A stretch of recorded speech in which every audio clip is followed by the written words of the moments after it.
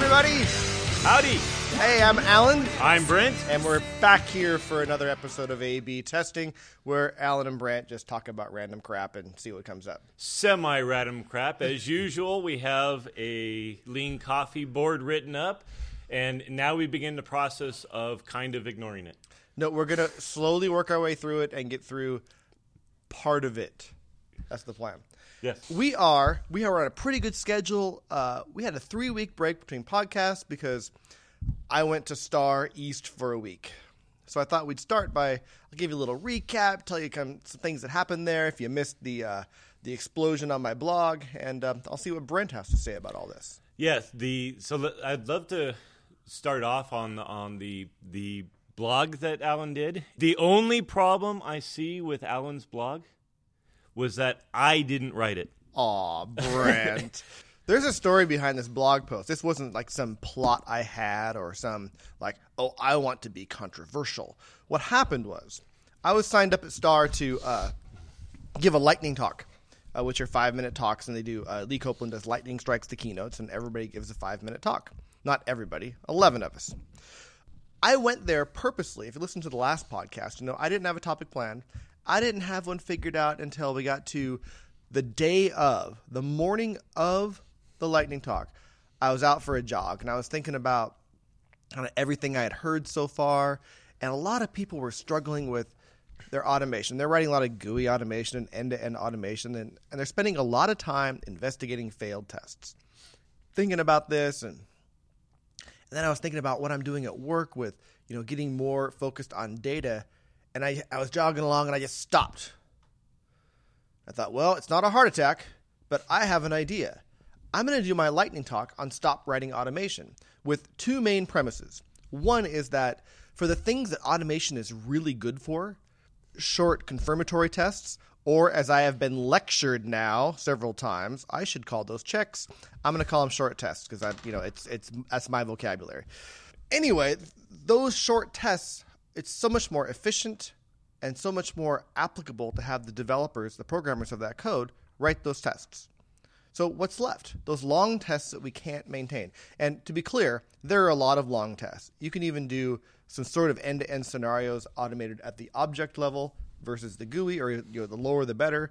API testing, those things can be done quite easily through automation. Long story short, because it was only a 5-minute lightning talk, and I'm taking longer than that to explain it, devs should own the short tests, and a lot of the results testers typically look for in their long tests can be obtained through customer data and instrumentation. The only thing I would add to that, and I intend to write a follow-up blog post, hopefully this weekend, similar to that, because we also, in the services world, there is a role for things that feel like test automation. Those who have heard about tip tests. In addition to that, I completely agree with what Alan is saying regarding the traditional way we think of test cases and test automation, right? Those regression checks not only should be done by dev, they actually dramatically improve dev's throughput by dev owning it. And they improve code design. In every case I've seen is people when they write testing their own code, they write better code in the first place. I actually so my team is undergoing a reorg, and I was just on a phone with a dev architect in a different group, and there is a rumor going around that we may follow the combined engineering model, which will mean I hate that word. I think it's stupid. Yeah. Great. I don't care about. The point is, and we're gonna. No, you don't like it because you want to get rid of this. We're all just engineers. Is kind of what I think you'll say to this. Yeah, I think so. With I believe in. God, is it generalizing specialists? Mm-hmm. And I think that you want to build a good team with a lot of specialties, and I will always be a test specialist, and I don't care what you call me. It doesn't matter, but don't put me on a team where you call it combined engineering, because it's like you're trying too hard. Anyway. I don't know if I don't know if they'll frame it as combined engineering. It just pushes a button with me. I really think titles are going away at Microsoft, at least at some point. But anyway, go on. Sorry. I agree. I don't think I've mentioned this. Well, maybe I have. So I spent the majority of my career as a middle manager in test. Here at Microsoft, we call that a test manager role. Also called the loser. Go on. Yes, or meeting attender. I then shifted into a dev role where I did not have any testers at all. And one of the things that forced me to do is, of course, in order to ship quality software, I had to have my guys owning their own testing. And we didn't want to do the full-on test process where you get test passes and all of that sort of thing. So we kind of did it agilely and figured out, well, how exact much of testing we needed to do. So we learned very quickly. I'm going to pick on your choice of words. You learned the exact amount of testing you needed to do? We were constantly learning that. Okay. But and it was iterative. So what I was about to say is that, like, for example, first time we have a principle of we ship straight to prod. So there is maybe hours latency between check-in and it's live. What the team discovered very quickly is that we had insufficient testing because once we checked in, we constantly had to revert. And thankfully, we had the signals in place to know when we had to revert. But that reversion process caused friction, caused annoyance on the team. And what ended up happening is each of the guys learned very quickly what checks they needed to put in place. It also caused learning, right? That's absolutely. The big point there. And that's, I heard so many people. I gave this talk and then talk about the blog post in a second. I gave this talk. It's like, well, that won't work in we have a mission critical IT app people use for expenses. And I go, you know what? That's a good spot for it. And the guy at the bank says, this is a bank. We can't do it here. And Joe Strazier aside, he's doing like, if your application is, maybe you have some comments on this, but I conceded when your whole application is helping traders make trades in real time, I think you want to be a little bit more careful.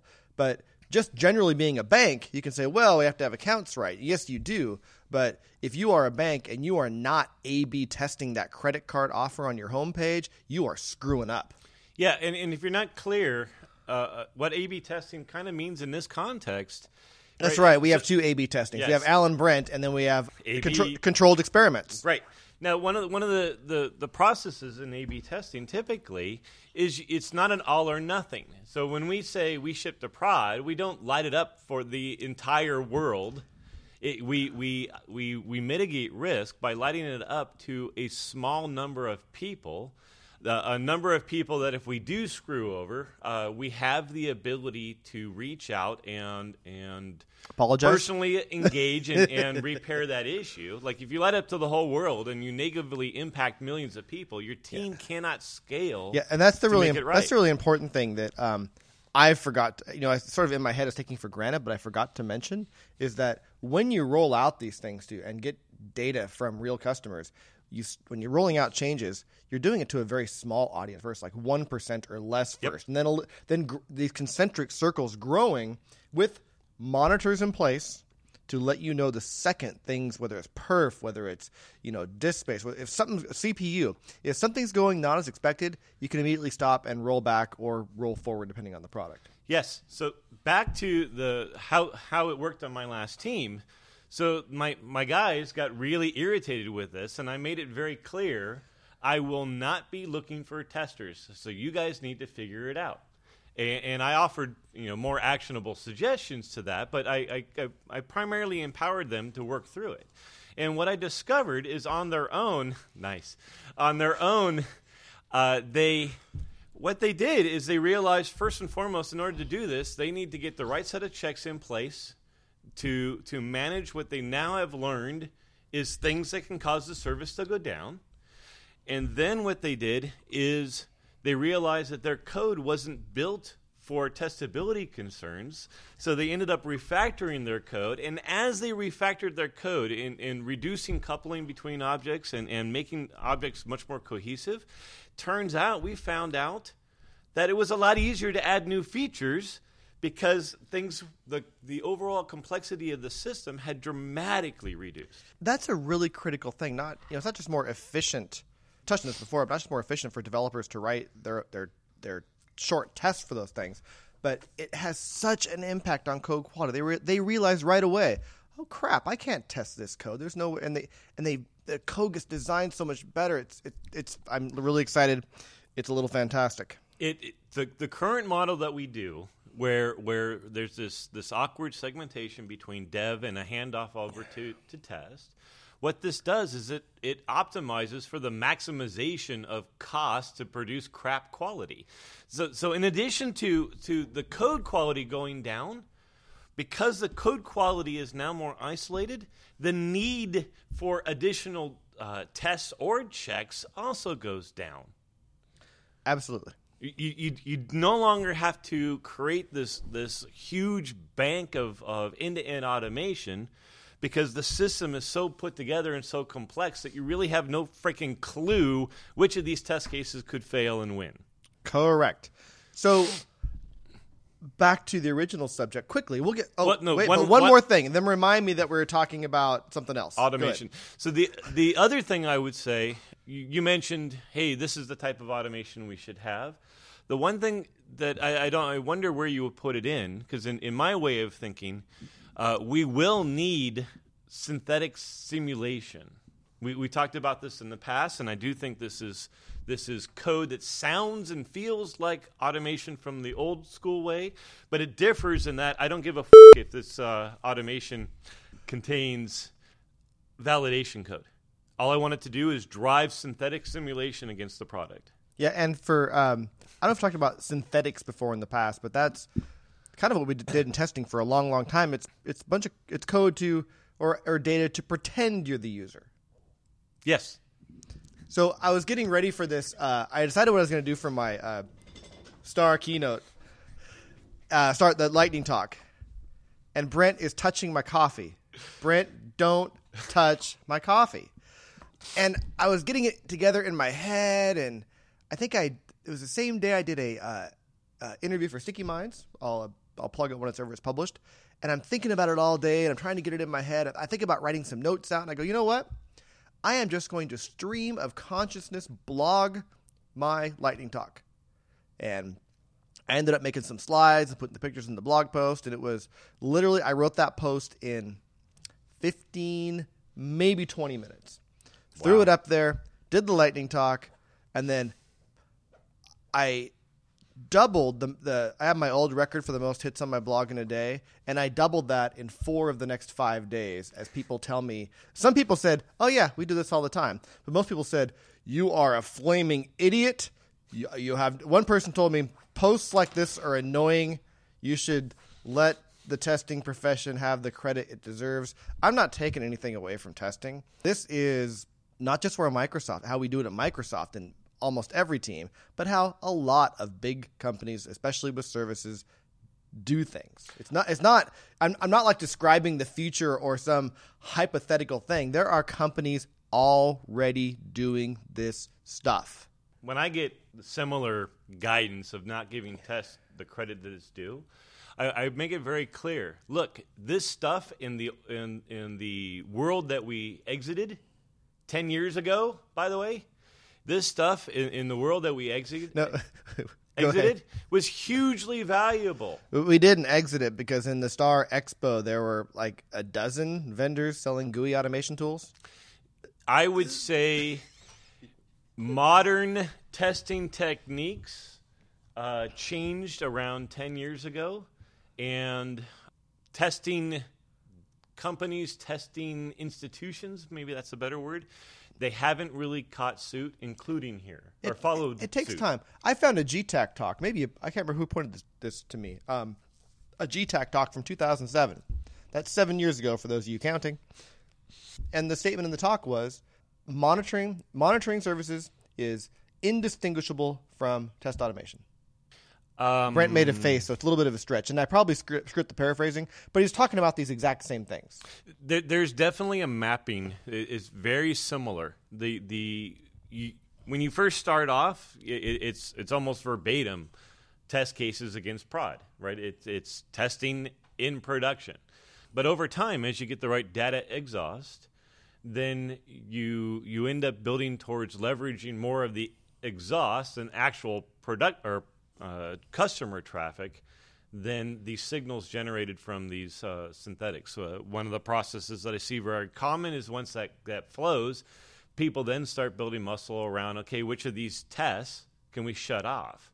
Because typically what happens is these monitors get put in play, and when they fail, they wake somebody up, and that's generally perceived as annoying.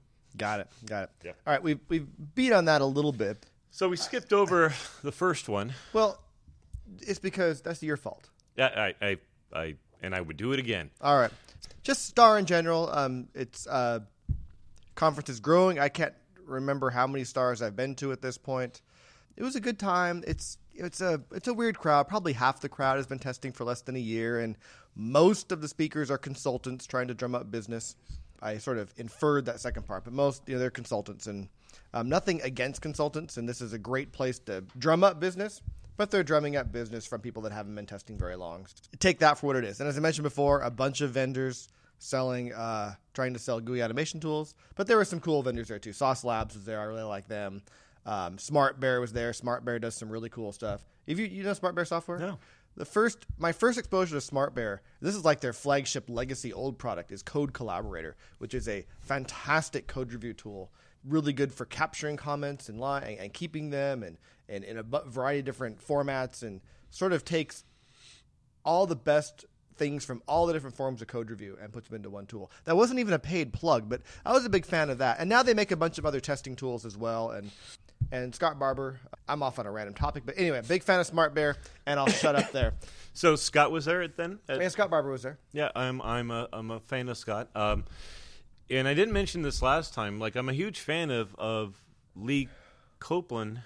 I think he's done a great job in terms of sort of curating the history of test and what's value in that. I am curious. I haven't followed him recently. Is he staying in sync with sort of modern testing techniques from your point of view? You know, it's honestly, as much as we rant about it, I'm not sure what modern test techniques are, if I could describe them. But I can say dropping test automation would be an example. I think if you don't think test is changing drastically, I think there's a lot of people out there stuck in 1990s testing, and they're really good at 1990s testing. And guess what? There's still software being made like it's 1990, and all that's great. I think, at least for the STAR conference, it's somewhere in between. You're starting to see the audience is a lot more technical. So this is a pure generalization, but I would say I've seen STAR grow. It's sort of lagging, some of the industry leaders, but they are growing. There were a lot of talks on, forgive me, Father, test automation and some more technical topics. Alan Richardson was there, gave a tutorial on Selenium, so people get testers writing code. A lot of testers and a lot of SDET type testers know how to code. Whereas even 5 years ago, in fact, it was probably 5-6 years ago, somewhere back there, I gave a talk, and as part of the talk, I showed some code, and people got up and walked out. It's like, I wanted code, I go to a programming conference. Interesting. So what you're seeing, so in old school Microsoft vernacular, those type of testers we used to call STEs. And are you seeing... There's a shift. There's a shift from the tester to the tester who can code, and whatever you call them. From the moment it was introduced, I didn't like the SDET title, but a tester who can code. So I wonder, do you guys have access to the titles of the attendees? Because I'm wondering if what we're beginning to see is actually people who are actually developers who are trying to enhance their skill set. I don't know if we have that. Lee may have access, but the thing is, titles mean nothing. They don't mean nothing. They mean something. It may be fuzzy. No, they mean nothing. No. They mean nothing. False. Nothing. Nothing. If you look, I have a 4-year-old, Alan. I could do this all day. Nothing. Something. All right. So anyway, all I'll say that I can, from my observations that I talked to, I didn't manage to talk to every single person at STAR. I talked to 20 or 30. And most of those were... And that's not every single person at STAR? No, there's about 700. 800. Oh, nice. Don't be a dick. Anyway, a lot more we're coding. Really interesting. I talked to, I'm going to leave, I'll anonymize this. I talked to a few people who work at a company, and they're telling me, you're going to love this story. I didn't prepare Brent on this one. They're telling me that about their command and control managers. And I was, giving a talk about software engineers are knowledge workers and they can't be managed in the same way. And they had very much these command and controls. How do you work within that? I said, I have some good ideas because we have a very not command and control org living within a larger command and control org. In my head, after talking about their managers, I say, man, these guys sound just like some of the old school managers I've worked with who have a way they want to do things and want to micromanage, et cetera. Then they dropped the bomb that their managers were former Microsoft managers. Yep. and to be fair, I've been talking a lot. I think we might have talked about this before, but people, it's really easy to rely on your past to bring you forward. And you're thinking, I spent 15 years, managing people this way, and I got promoted, and so they hired me because of my background, so I should do things the exact same way. Yeah, so it's interesting because about 10 years ago, I was frustrated with that aspect that we were losing some of our management talent to other companies. But what now occurs to me is it actually might be a competitive advantage for Microsoft. I didn't like the way you used talent in that sentence. Fair enough. It's interesting because I have seen that a lot of our 10 years ago, we were way more command and control than we are today. Mm-hmm. And a lot of that old talent is now, in my view, corrupting our competitors. And I'm like, okay. It's very interesting. I'm going to skip that one because I think this leads right into number 4. Okay. On Friday of Star East Week, there's a smaller summit, 100 people-ish. I gave a keynote there, and sort of serendipitously what happened that week at work is I was thinking a lot about our team culture and what made my current team a great place to work. So I sketched out some of our principles and the values. I'll talk about what those mean in a second. And I was going to bounce those off our team, and they said, this is exactly what we're doing and how we want them written down. So this is great.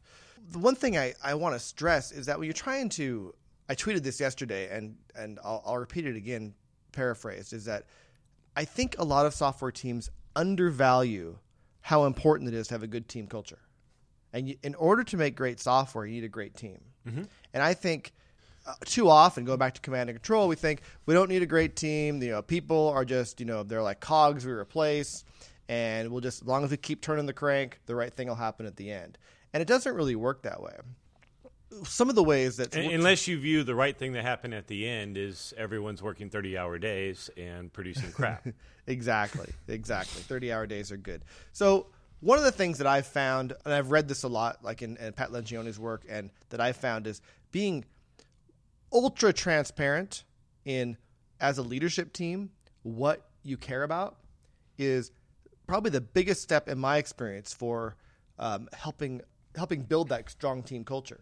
Nobody likes, I talked about surprises at review time, and nobody wants the mushroom concept. I can't remember what it means anymore, but people don't want to be in the dark on things. And if you let them know everything, like here's how we function, how we expect you to work, and over-communicate that, gets everybody on the same page, and it does amazing things for team culture. But there's a risk with over-communication.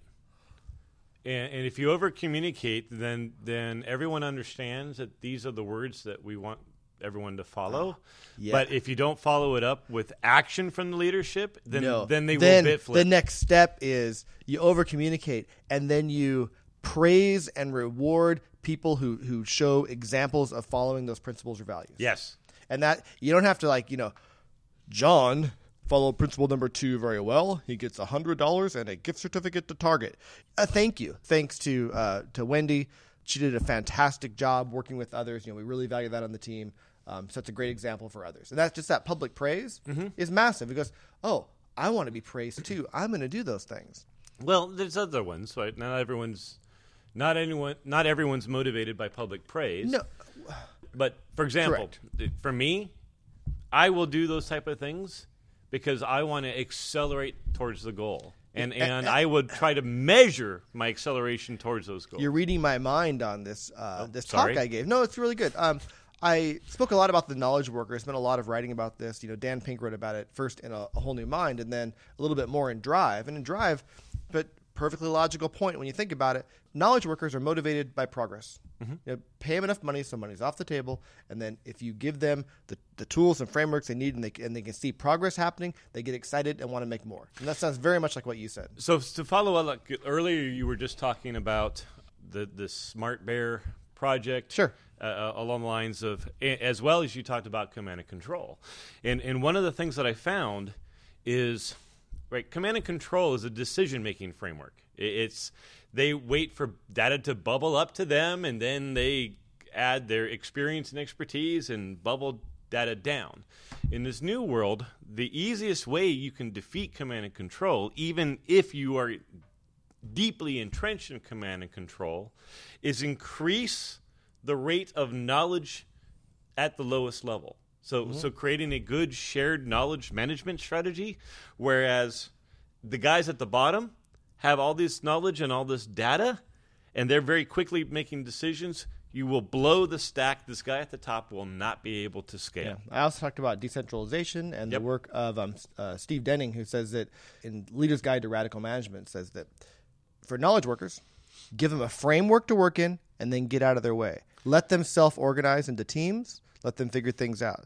But the key insight that I would say here, and I'll let you finish your train of thought, is knowledge management as an important technology is something that is more and more becoming evident as critical in this new world order. I think a lot of people are like, what? I wrote a doc. It's up on SharePoint someplace. Go search. No, that doesn't help. Creating something like we have with Yammer, something that allows people in this I forget the name of it, Code Bear, Smart Bear. Smart Bear. Yeah, no, but the project where Code Collaborator, where they're capturing shared knowledge in the context of the code. Those type of things accelerate the people who will be actually taking action and negates the need for every decision to flow up. So now, Philip Armour's 5 Orders of Ignorance, I'm not going to go through them all, but we need to provide the top levels when you know about the orders, so you know how knowledge acquisition works. But the level below that is you need a suitable means to discover what you don't know you don't know. Yes. And Alan has a phrase he uses here at Microsoft, and I have been finding that I am repeating this phrase over and over again in my own conversations. And I've also found is this that appropriate for a podcast? I continue to feel rather dirty every time I use the phrase because it's one of the few things I've noticed from Alan that is terribly smart. And that is if only Microsoft knew what Microsoft knew. There are numerous times I sit in my office, and I am now sitting at my desk, and I know I am solving a problem right now that someone somewhere else in this company has already solved, mastered, and optimized it. But the reason why I am solving this problem right now is I have no clue how to find that guy. Well, yeah. I have a Think Week paper I never finished, and I probably never finish it, about, it's called If Only Microsoft Knew What Microsoft Knew. And the idea is that I think at this stage, and maybe it's getting better, it's hard to tell because things are so incremental with such a large company, but right now I would say Microsoft's size is sort of slowing them down. And I think Microsoft's size, if there was a suitable means for people to discover what they didn't know, it takes a while to get there, that we could use our size as a serious competitive advantage. If we There's had so much mind share here. Yet, if we had a really efficient means for capturing and sharing knowledge, we would destroy our competition. If we just had that, but because it's an indirect asset, who knows when that's going to get funded? Yeah, I'm just going to book drop all over the place. Peter Senge wrote a book called The Fifth Discipline about the learning organization, and that's one of the bits of one of the principles from our team is that for my team and our principles, I wrote We are a learning organization, and we strive for continuous improvement. We realize that failure is an option and that making mistakes is part of learning. That's 5 principles, and one of them is, we're going to try things out, and if they don't work, we're going to say, awesome job trying that out, try something else. I have, when usually I give this type of speech, I simplify it, and I said, in order to learn, you must fail. You don't learn from succeeding. No. Anyway, I had a good time giving that talk. It made me think a lot about sort of our own team and reflect on that a lot. So there's some good stuff going on.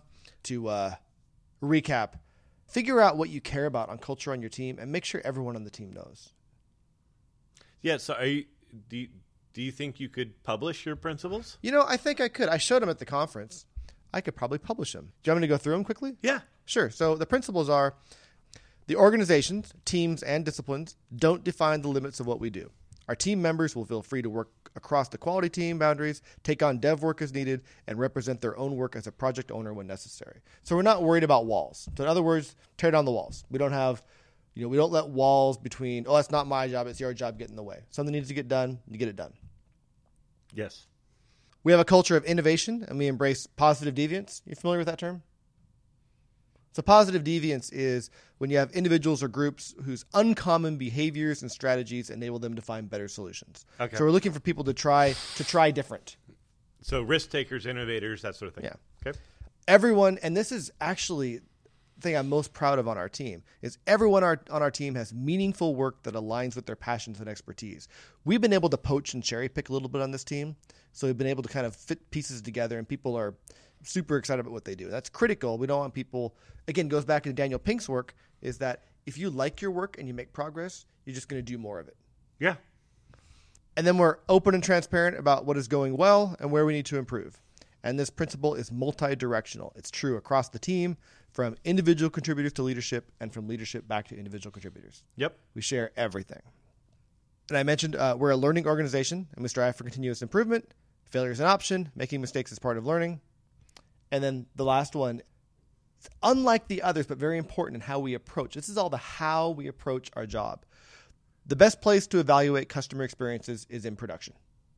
We will push our components to real users as frequently as possible. So it's a little bit different, but it's still part of the how. Yeah, I don't like the best place.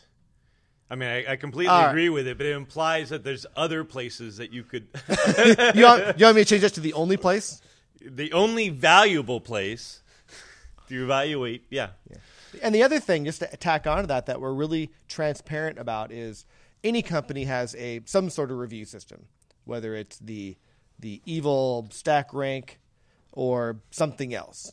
And we want people to know, I say no surprises at review time. We want our team to know exactly how they're being rewarded, what we care about. And it's a very simple list. It's we value output. Our team gets a lot of work done. We also, and not blind output, we also value business and customer impact, that the output directly impacts our business and customers. So it's really, you've seen, examples of people who are really busy doing a lot of stuff, but it's not relevant stuff. And that's not valuable. And again, reemphasizing innovation and experiments. We experiment with new ideas, tools, customer experiments, et cetera. We're experimenters. We're trying new things out. And then an obvious one, collaboration. Our team works together and supports and helps each other to be successful. So when we're having rewards discussions, we're having discussions about Brent, what Brent did, how his work impacted the customer, what new ideas he brought to the team. In order to get a lot of good ideas, you get a lot of ideas and throw the bad ones away. So we need lots of people bringing in ideas. We need you to work well with others and help others better. Especially for our more senior people, we expect that you're doing significant work to help make those around you better. Yeah. I had a discussion recently with one of my mentees, and it was interesting because he was trying to put together a brown bag, and he put together one and he talked through it, and he noticed that people weren't really reacting to it. And it was interesting. I'll cut the story very short. But at the end of that event, one of the things I made it very clear is that there is an important distinction between teaching and learning. Yeah. Right. Just because you're standing up and teaching people doesn't mean that they're learning. And make sure that the goal that you have is the right one. If your goal is to teach, great, you did it, but non-trivial chance, zero impact. All you got to do is say, no, teaching is a means. How do I get these guys to learn? Right? But he had approached it as more of a teaching exercise. How can I tell them what I know? Is that closer? How can I get what I know stuffed between their ears? Yeah, you got to think about learning objectives and what you want them to get out of it and focus on those. It's a difficult art. Yeah. I think a lot of room for learning and making mistakes there. I've realized, looking at the clock in our list, that we're not going to get very much farther. So I'm going to share one little bit of mail I received and just get your reaction on it. And then I hear that you have a mailbag reaction. We'll get to that and we'll close. Yeah, so where's the new mailbag theme? Oh, wait. Mailbag! Excellent. This is rapidly becoming my favorite part of the discussion. All right. So the first one is I saw a mail recently with someone talking about planning and just some work the team had to do. And then the last two paragraphs I thought were really interesting, where the manager in question felt the need to take two paragraphs to explain we are not waterfall. So we are not waterfall. And he started trying to justify nothing above was really too waterfallish. But I thought it was interesting that the manager felt the need to spell out to the team that we are not waterfall. So there's nothing above it that was really waterfallish. Not really. I think there's... Why do you think he felt... There's got to be other motivation there. Yeah. But whenever I see, and in general, when I see people defend whatever they're doing is not waterfall, waterfall is the evil death and we're not that, you need to look at what you're doing and think and really think deeper about, what are you doing? It does come across, the way you tell the story, it comes across as a defensive rationalization. Yeah, I think someone may have talked to him offline and that showed its way in there. But I think it also falls into that trap that people think that waterfall and agile are a dichotomy. And they're not opposites on the end of a scale. Oh, Brent's about to go into a rat hole here. No, so the problem is, so I agree with what you're saying. The problem is that at least in the context that you're referring to, both waterfall and agile are dramatically overloaded. The people using these terms know what it means in terms of the culture that they're used to, but they don't know what it means in terms of the data that you have and due to the investigations and the research you have. I can't tell you the number of people I've talked to that says, I hate agile. And it's primarily because they see it as totally slow and inefficient, and it really, when you look at it, it's what has happened is they have taken the waterfall process and applied 2-week sprints to it. So they're merely iterative. They're merely iterative, but the heavyweight big design up front model that often typifies, I'll double quote it, the waterfall process, that's still part of their new agile team. So you spend 13 weeks building not 13 weeks. So people will do 1 month long agile milestones, spend a week and a half doing all of their design work up front, a week doing coding, and then a week running around like headless chickens. Little sprinter fall. Yeah. And it's basically they're trying to shorten the cycle, the iterative cycle, and they're not getting it. Right? A big part of agile that really makes things efficient is you don't try to boil the ocean. You try to go find the coldest part of the ocean, warm that up, and then figure out how to keep it warm so then you can go find the next coldest part of the ocean. I guess the important thing that's often missed is the value of constant learning and adapting that comes with that. You want to learn as much. You want to be a learning organization. I think a good agile organization is a good learning organization. Not that other organizations can't be learning, but sort of built into the process. I was on a Twitter discussion recently, and it was a bunch of people venting about how the learning loop is important to Agile. And one of the stories that I shared on that is if you go to the dictionary and look up what Agile means, it says to move quickly. And so people interpret this as, oh, well, we're Agile, so we got to go as fast as possible. Mm-hmm. And I said, no. Okay, this is false. That the definition in terms of how we need to use it is not correct. You go look at what was the champion 440 runner in the last Summer Olympics. The I forget his name. Yeah, go on. We'll call him that guy. So that guy is really fast, but they don't call him agile. They call him fast. Right? Agile is the ability to move quickly in a new direction. Ninjas are agile. I throw something at a ninja, he gets out of the way pretty damn quickly. It's always a great podcast. We can bring ninjas into the mix. Yeah, I was trying to quickly think, is there a way to do pirates? But no, I can't. That's all right. Yeah. Arr! There. So agile is about changing direction quickly. And if it's about changing direction quickly, then you need to know the direction you are heading. You need to know the new direction. Both of these are often guided by goals. And in order to establish the new direction, you need the ability to learn quickly. Yes. When I saw that mail, it's like a little red flag in my head. And I thought, there's more going on here. But two, you don't need to be defensive. I think you want to make software based on the context of your team and your customer and all kinds of other things in the most efficient way possible. Often that's very agile, or as I heard it called in a meeting a few weeks ago, super agile. This guy, it reminds me of Slowjol. I still find that term and I use it. This guy, he would have done a better job instead of arguing why he's not Waterfall, arguing, or maybe not even arguing, but instead of saying what we aren't, he should have said what we are. Yes.